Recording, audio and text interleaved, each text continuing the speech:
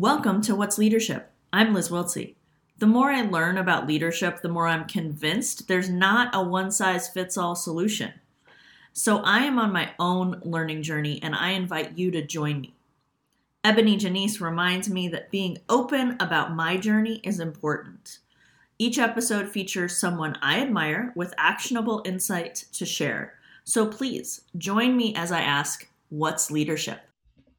All right, today I'm welcoming Ebony Janice, and she is a hip-hop womanist, professor, and also does a lot of work around decolonizing authority, which is what I asked her here to talk about because I think it's really important in the workplace. So Ebony Janice, thank you so much for being here. Thank you for having me. So talk to me about what decolonizing authority means, particularly in a work context, what it could mean. I'm thinking about decolonizing authority several years ago when I was in grad school. I was just asking the question about authorization, just a very simple question, who authorized you for that? And I was asking it inside of some personal questions for myself, just dealing with imposter syndrome, just feeling like, am I credible? What makes me credible to be doing this work? What makes me credible to be having these conversations? And I realized that a lot of my friends and a lot of my colleagues, particularly Black women, were having a lot of the same internal questions and dialogue. And simultaneously, I was experiencing the reality that so many Black women were being excluded from conversations that were about womanhood and even conversations specifically about Black womanhood. How there could be whole panels that people would be discussing this Black girl or Black woman experience, and there would maybe be one Black woman there. And so that really started to expand my question of like, who authorized you? What makes you credible to be having this conversation? So from two different perspectives, am I credible and why am I questioning my credibility? Also, who then is more credible or more authorized to have a conversation about XYZ subject than XYZ individuals? This is where I began to understand authority as a very colonized reality. Colonized in the sense of what colonization means. It means to enter into a space and decide this belongs to me. And now not only does it belong to me, I will create the systems, the rules, the structures, everything that makes this worthy or not. I get to have a say-so in it. So then I just started to think about very basic spaces of authority being colonized, because we don't even need to go all the way to academia or to professional spaces to think about that. I thought about the audacity of colonizing a colonized authority around certification or licensure for doing hair. So when it comes to braiding Black hair, in most states, it is against the law and can be fined and jailed. Fined up to like $7,500. In some states, I've seen it up to like $30,000. But also in those same states, particularly as it pertains to New Jersey, there was a case several years ago where these African women were fined for braiding hair. I feel like I don't even need to go further than that, but these African women were fined for braiding hair. Their attorney basically did this study of how many institutions, cosmetology schools in the state of New Jersey actually had hair braiding in their curriculum. And it was like less than 4% of the schools in the state of New Jersey. So what you're saying to me is that you want me to take the thing that I created and go to a school that doesn't even have the authority or the credibility or the capacity, the very basic capacity to certify me to do the thing I made up. And that felt like the most easy way to understand how authority is colonized, how somebody could show up in an industry or in a space that has absolutely nothing to do with them and say, you have to pay me money to tell you that you can do that. What does that mean? From both ends of the spectrum, where I have been troubling for myself what makes me credible. What I came to was my ancestors, my lived experience, and my education. A combination of those things make me credible and authorize me. And from the other end of the spectrum, where other people are intending to come in with their rules and regulations and systems, but the intention is to trouble that, to start asking brands, or to start asking organizations, or to start asking businesses to begin to think through how they have colonized authority, even as it pertains to various levels of professionalism within their workplace. What does that look like to understand that the way you understand this as credible may not even necessarily be your place to say this is credible or not? Mm-hmm. Mm-hmm. And it feels like it gets us in terms of the research that we look at where we're constantly going, okay, but what book said that before? Absolutely. And it's like, why? Absolutely. When I was first teaching grad school, I created a syllabus of completely Black women across the diaspora to have this conversation. And I did so. This is in theology. This is in seminary school, so this is a class that's centering theology. And most seminaries would have white men as the dominant text on anything pertaining to religion and spirituality. And that's just period. And when I say most seminaries, I almost want to say like, this is I'm making the statistic up, but it doesn't feel arbitrary, honestly, to suggest that about 99% of seminaries would actually be like, the white men are in charge of this language. That's as it pertains to Christianity, which is an Eastern religion. That is as it pertains to Islam, which is an Eastern religion. That's as it pertains to Buddhism, which is an Eastern religion, right? So how are white men in charge of dictating what is credible or what the experience is? And as an anthropologist, particularly from a cultural anthropological perspective, I'm also understanding how even as people go into other cultures or other cultural experiences and study them and research them, there is still a level of inaccessibility that you will have as someone from outside that culture. Even if you are doing participant observation, there is still something that you are not privy to because this is not your lived experience, right? And so let's say you are a white man that has studied, Eastern religions for the past 50 years of your life. If this is not your practice, if you have never experienced transpossession, you can only regurgitate information based on the way that you understand it, but you still don't have a full understanding of transpossession. Therefore, you are not the most credible person to be talking about transpossession. And so what happens then when we start to bring in credible, it becomes the politics of citation. We bring in credible sources. They may not be even published in a peer-reviewed journal, but I asked the question, or I would give a better example. I have a girlfriend, her name is Kashima Hutchison. Kashima is a hip hop historian. I've just never seen experience anybody's mind as profound as hers as it pertains to hip hop specifically and sociology. So Kashima is recently asking the question, is Meek Mill a critical race theorist? The rapper Meek Mill. Mm-hmm. Then Kashima took Meek Mill's interviews, lyrics, and this is something that she's continuing to break down, and she compared him to Du Bois. She compared his theory to his lyrics to Maslow. She's comparing to all of these well-known, well-accepted, well-respected critical race theorists and sociologists. And she's saying, if Meek Mill is not more credible to be talking about critical race theory based on his proximity and his experience inside of the criminal justice system, inside of growing up in Philadelphia, inside of the justice system, right? Like all of these spaces where he enters in, and then you add on his education, and then you add on his lived experience, and then you add on ancestral affirmation. And so what makes Maslow more credible to talk about this hierarchy than Meek Mill, who has actually lived this experience?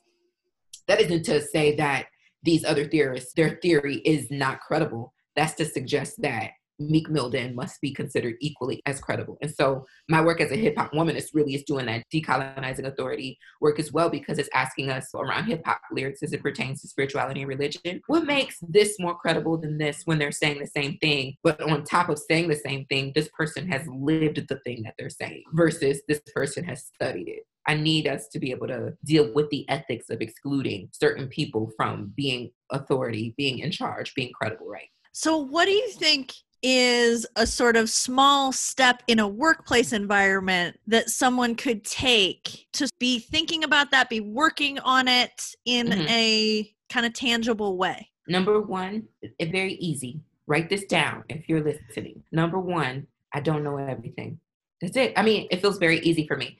It's like, I always use the example, particularly when I'm talking about race, but I feel like this is a good example here as well. I have a girlfriend who does work around disability and chronic illness justice. Her name is Jay Perry. And there are a lot of things that I do understand and just inherently know about disability because I live in a world with disabled and chronically ill people. So I'm not ignorant, like, I never knew this. I'm here. But also, I don't know everything there is to know about what it is like to live with disability or chronic illness. So as a result of that, even with as much education as I enter that conversation with, I still enter that conversation saying, I don't know everything about everything. So therefore, it serves me. And Liz, I know you've heard me cite Dr. Suad Kabir Abdul on a regular basis, where she says, you don't have to be a voice for the voiceless, just pass the mic.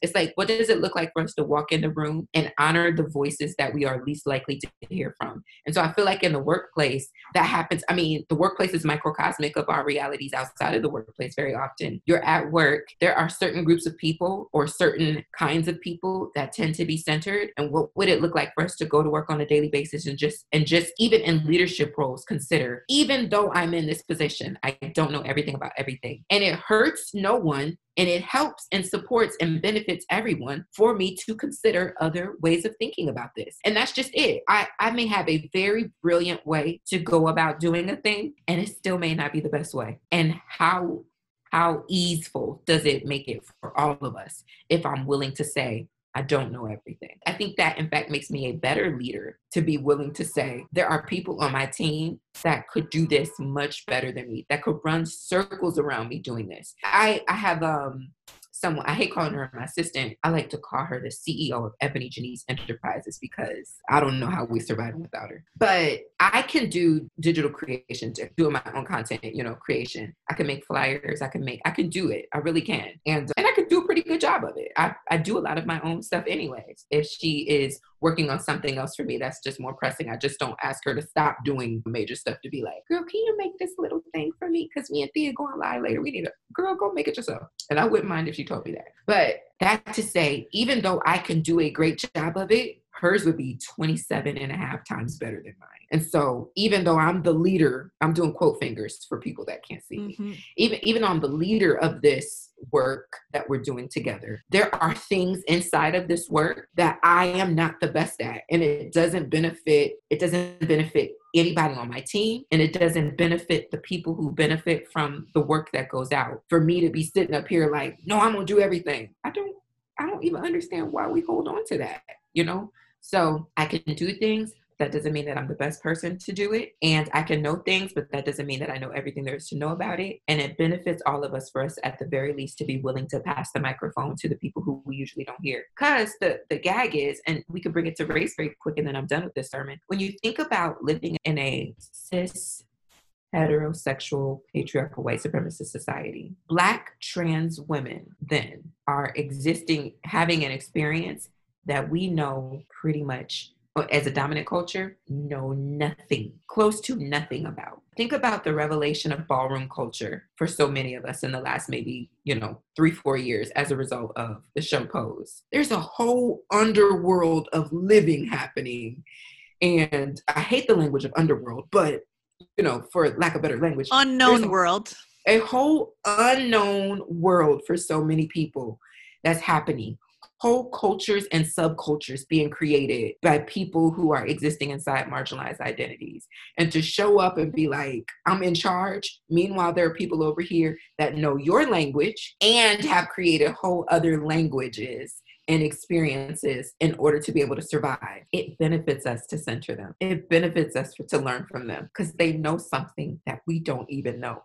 We haven't even begun to scratch the surface of thinking about the things that people in marginalized identities have had to think about in order to survive and thrive in this reality. So yeah, just shut up and pass the mic. Perfect. We could drop the mic there. Yeah, I got a microphone right now. I'm gonna drop my microphone. Except mics are expensive, so we don't drop them. But so I really want to talk about your Dreaming Yourself Free program. So talk to me about that and also why it's important for it to be free for Black women. Yeah, so basically Dream Yourself Free came from, I have been doing really public scholarship education work on racism, anti-racism work. And unintentionally, I'm a Black woman, so it just kind of is what you do. Even if you don't call yourself, that's what you're doing on a daily basis. And I was reading, I know I told this story before, but I don't mind telling it again and again because I think it's important. I was reading Patrisse Khan-Cullors' book, When They Call You a Terrorist. Patrisse Khan-Cullors is one of the founders of Black Lives Matter movement. And I was having the revelation that she is an artist, like a celebrated artist. I didn't know that. all I knew about her was Black Lives Matter. And that bothered me, that this whole beautiful existence, and I had only been able to conceive her in this container. So I was reading it. I was listening to it on audiobook the first time I consumed it. And so I was listening to it on audiobook. I'm walking down the street and it gets to this part where she starts talking about this program, this kind of official, unofficial program that they created for her brother to be able to integrate back into society anytime he would come out of, her brother's bipolar schizophrenic, and anytime he would come back home, from either being on a 72-hour hold or locked up in some kind of institution and or possibly in jail. They had this community kind of program that helped him to reintegrate into society safely. And I was thinking about my two middle nephews at the time were 7 and 9. And I was thinking, I should create something like that for them because they were in this predominantly white school system at the time that was harming them. It wasn't serving them at all. It was harmful to them. And I was like, I should create something like this for my nephews. And I'm walking down the street listening to this book on audiobook, and I have this thought, and I stop in the middle of like 5th and 130th, I think, in Harlem. And I say, I don't have time for this. Of all the things that I really want to get to and do in my life, the fact that resistance work has become such a central part of the way that I exist and the way that so many Black and people of color exist, it's exhausting. And this was really a revelation for me that I was about to create yet another program just to help my nephews survive. And that feels violent to my soul because they're the nephews or the aunties of the little white kids at that school are not at home right now thinking about how they can create a program to be able to support their nephews, their white nephews, in having easy access to or equal access to everything. And it's like, I shouldn't have to do this, and they shouldn't need this to exist, right? Mm-hmm. So that's where Dream Yourself Free came from. I started thinking like, what if I could just really do what I want to do? What the F do I want to do? Is this what I want to do? I mean, I've been on this path for so long. My mother will tell you, and it's funny because this Variety acknowledgement recently of like being an anti-racism account to follow, it's like many ways that I look at that because I don't want to be known as an anti-racism platform. It is what I'm doing, but that's not what I want to be known for. I want to be known for like being funny and I want to be known for supporting Black women of color to like access ease and dreaming and play and, and joy. And that feels more important to me than people thinking, oh, I'm going to go learn something from her. I could tell you this joke. You can learn something from this joke, but I don't necessarily. So thinking about that, but I was bringing my mother into this because when I was a little girl, my mom, people would ask me like, what do you want to be when you grow up? I want to be a civil rights activist. So here I am, self-fulfilling prophecy. I done apparently become a civil rights activist. And it's been my life work. But is this really all that my life will be is fighting for justice? I want to take a nap, honestly. I want to take a nap. I want to hula hoop. I want to jump rope. I want to fall in love with a beautiful Black man. I want to go for walks. I want to play. I want to post twerk videos on my Instagram page, right? Like they're like the frivolous things that I want to be, frivolous things that I want to do. I'm doing quote fingers. The frivolous things that I want to do, I don't want them to take away from the work that I am also doing. And when people get this understanding of you as one thing, then it feels like, wait, can you be a civil rights activist and twerk? I think you won't survive if you don't. Yeah, I think if you ain't twerk today and you're doing this justice work, you will not survive if you don't. And so I'm essentially asking the question of the participant in Dream Yourself Free. In your wildest imagination, would you be doing the work that you're currently doing? Pretty much most people, when I was just doing the workshop version of this, most people were saying absolutely no. Many of them saying hell no. And then now that we understand that this isn't really what we want to be doing, in our highest imaginations of ourselves, let's start thinking about what it would really look like. And so we do some backtracking into childhood, and it's a lot of healing work and really considering what would feel good to me. How can I continue to honor the work of my ancestors and my elders on this freedom journey while simultaneously living a life and being and embodying joy in a way that makes me feel good and alive. And it felt important for me to make this 6-month intensive that we're launching this month. It felt important for us to make it free because I speak in us's and we's because I'm a womanist, but it felt important for me to make it free, because what happened was when I originally launched it, the first 3 people to register were 3 white women, which was fine. I had opened it up to all women, but it just started to the register back-to-back ease of just paying that money. And it felt like, ooh, I'm not going to reach my target demographic if we don't figure out a way to make sure that this is really accessible. And on top of that, a funny thing is some of my favorite accounts to follow, I don't particularly follow them, but I watch them. It's like white women influencers. I love watching white women influencers pages because it just teaches me so much very often about what not having to worry about a goddamn thing looks like. Like, they just look so happy. They're just enjoying their lives. They have the best blueberry muffins in the morning, and they wear the best leggings. And I am just like amazed at the level of ease that white women influencers experience. And I mean that not even jokingly, even though it is funny. I'm so serious. I have a couple pages that I just go to every now and then and be like, let me see what she over here doing. Nothing. And I'm saying that in comparison, contrasting to, like, think about some of my closest friends and what some of my closest Black girl friends and the conversations that we're having, on social media on a daily basis. And if you compare the two, right, like this person has 787,000 followers on social media and she's just posting about her, new ankle bracelet. And then this person over here only has 6,000 followers and she's over here trying to figure out how to get every person on the planet free. And it feels like this extreme inequity.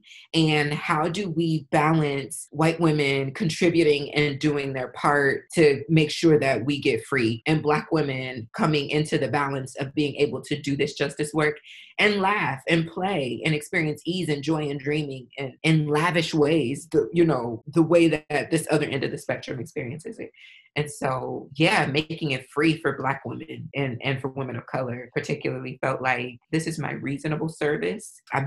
This is, very Christian language around ministry and, serving, but it feels like this is my reasonable, like the very least I could do is figure out a way to make this free, because I conceived this as a gift to Black women specifically and to women of color. And so now I need to make sure that the gift doesn't become a burden to them. And it felt like that's what was about to happen. Well, it was interesting because I saw it when you launched it and I saw it when you came out and said, yo, this is what we're going to do. And it was really consistent with what I've seen from you. And I know we've had that conversation before about you are endlessly consistent. And because one of the things I've always seen from you is that whenever you do programs, there's always an option to fund a Black woman's ticket to whatever it is, right? So when I saw it, I was like, oh yeah, well that makes sense. That's what Janice does. Yeah, for sure. It's because what I understand is that there are a lot of non-Black women, white women specifically, that do want to do their part in learning, but also not taking up too much space.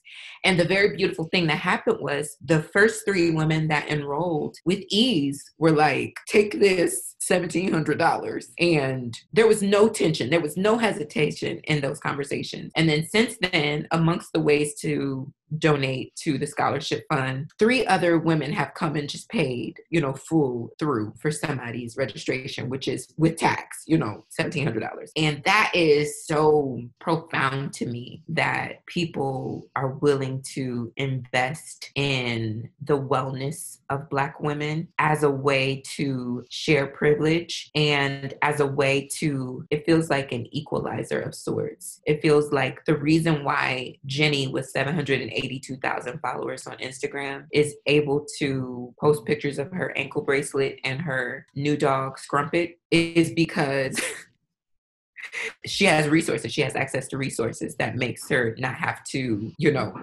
work 2 jobs and still try to do this public education around racism at the same time. And so sharing those resources doesn't actually take anything away from Jenny with the 782,000 followers.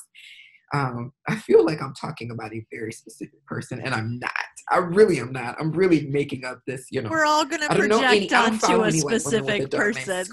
Right. It's not. I'm kind of combining a couple people. Yeah, but we're just all going to imagine the avatar. basically. Yeah. Who is it? Who is she? You know what she looks like. You know exactly who I'm talking about. You know her because you have seen her page and possibly had to unfollow her because come on, Jenny, it's a lot going on in the world. What else? But yes, so it doesn't take anything away from her actually to say I can support this. And as a part of my ethic, as a part of someone, particularly for women, white women considering themselves feminists, as a part of my ethic, it and my lived praxis, like the way that I show up is to make sure that we are all free as a result of Black women of color being free. So yeah, making it free and or always having that option to support women of color to make sure that the work that I'm doing isn't inaccessible to my target audience. Because what would have happened if I left it as is and the 25 spots ended up being 25 white women? I would have canceled the whole thing and refunded everybody's money, honestly. So I needed to stop it before it got too far. Because it's like, it's not that I don't want white women to do dream work, and that feels important to me as well, but that is not my specific work. And I would never, ever be doing work with a room full of white women as my central work, ever, not even ever. And so I don't know what will happen to me for that to be a reality. Like my central work is talking to white women every day. I can't imagine it, especially when there is all of this, this other end of the spectrum where Black women and women of color are just trying to figure out like, whew, we go eat for dinner today. What are we're doing? We're recording this podcast interview with me under a weighted blanket because the time that we're recording this in is in the midst of a pandemic, in the middle of a revolution, right? So what does it look like for me? And it feels the weighted blanket is necessary because I've been walking around for the past really 2 weeks inside of, more than that, because inside of the issues of a pandemic, right? I've been walking around for the past 2 weeks with this thing just sitting on my chest since, like how do you just go back to business as usual? How do you just be regular in this time? And there's this YouTube account. It's a woman that has this YouTube account that I love so much. Her name's Evelyn from the Internet. She's hilarious. I don't really say people are funnier than me, but she might be funnier than me a little bit. Maybe. But Evelyn from the Internet actually has this video which went viral several years ago, and it's so sad that it's the same thing, called Calling in Black, where after a police murder, particularly one that's caught on camera, we kind of are, Black people kind of are collectively like, are we really supposed to just be on Zoom calls tomorrow? Are we really just supposed to be, sitting in our cubicles tomorrow? Are we really just supposed to be working at the grocery store tomorrow? Are we really just supposed to be being regular? And the privilege of being able to just still show up tomorrow and feel maybe sad, but not feel the grief in your body the way it feels to imagine, right? Like that could have been my cousin, my brother, my uncle, my dad, my sister, my mother. Yeah, so I can't make dreaming inaccessible to Black women when dreaming has already historically been accessible to Black women. Ebony Janice, we could talk forever, and I'm very grateful for you, and thank you for being here with me today. Thank you for having me. Full show notes from this episode and every episode are available at 4needs.work/podcast. If you're intrigued by this episode, please subscribe.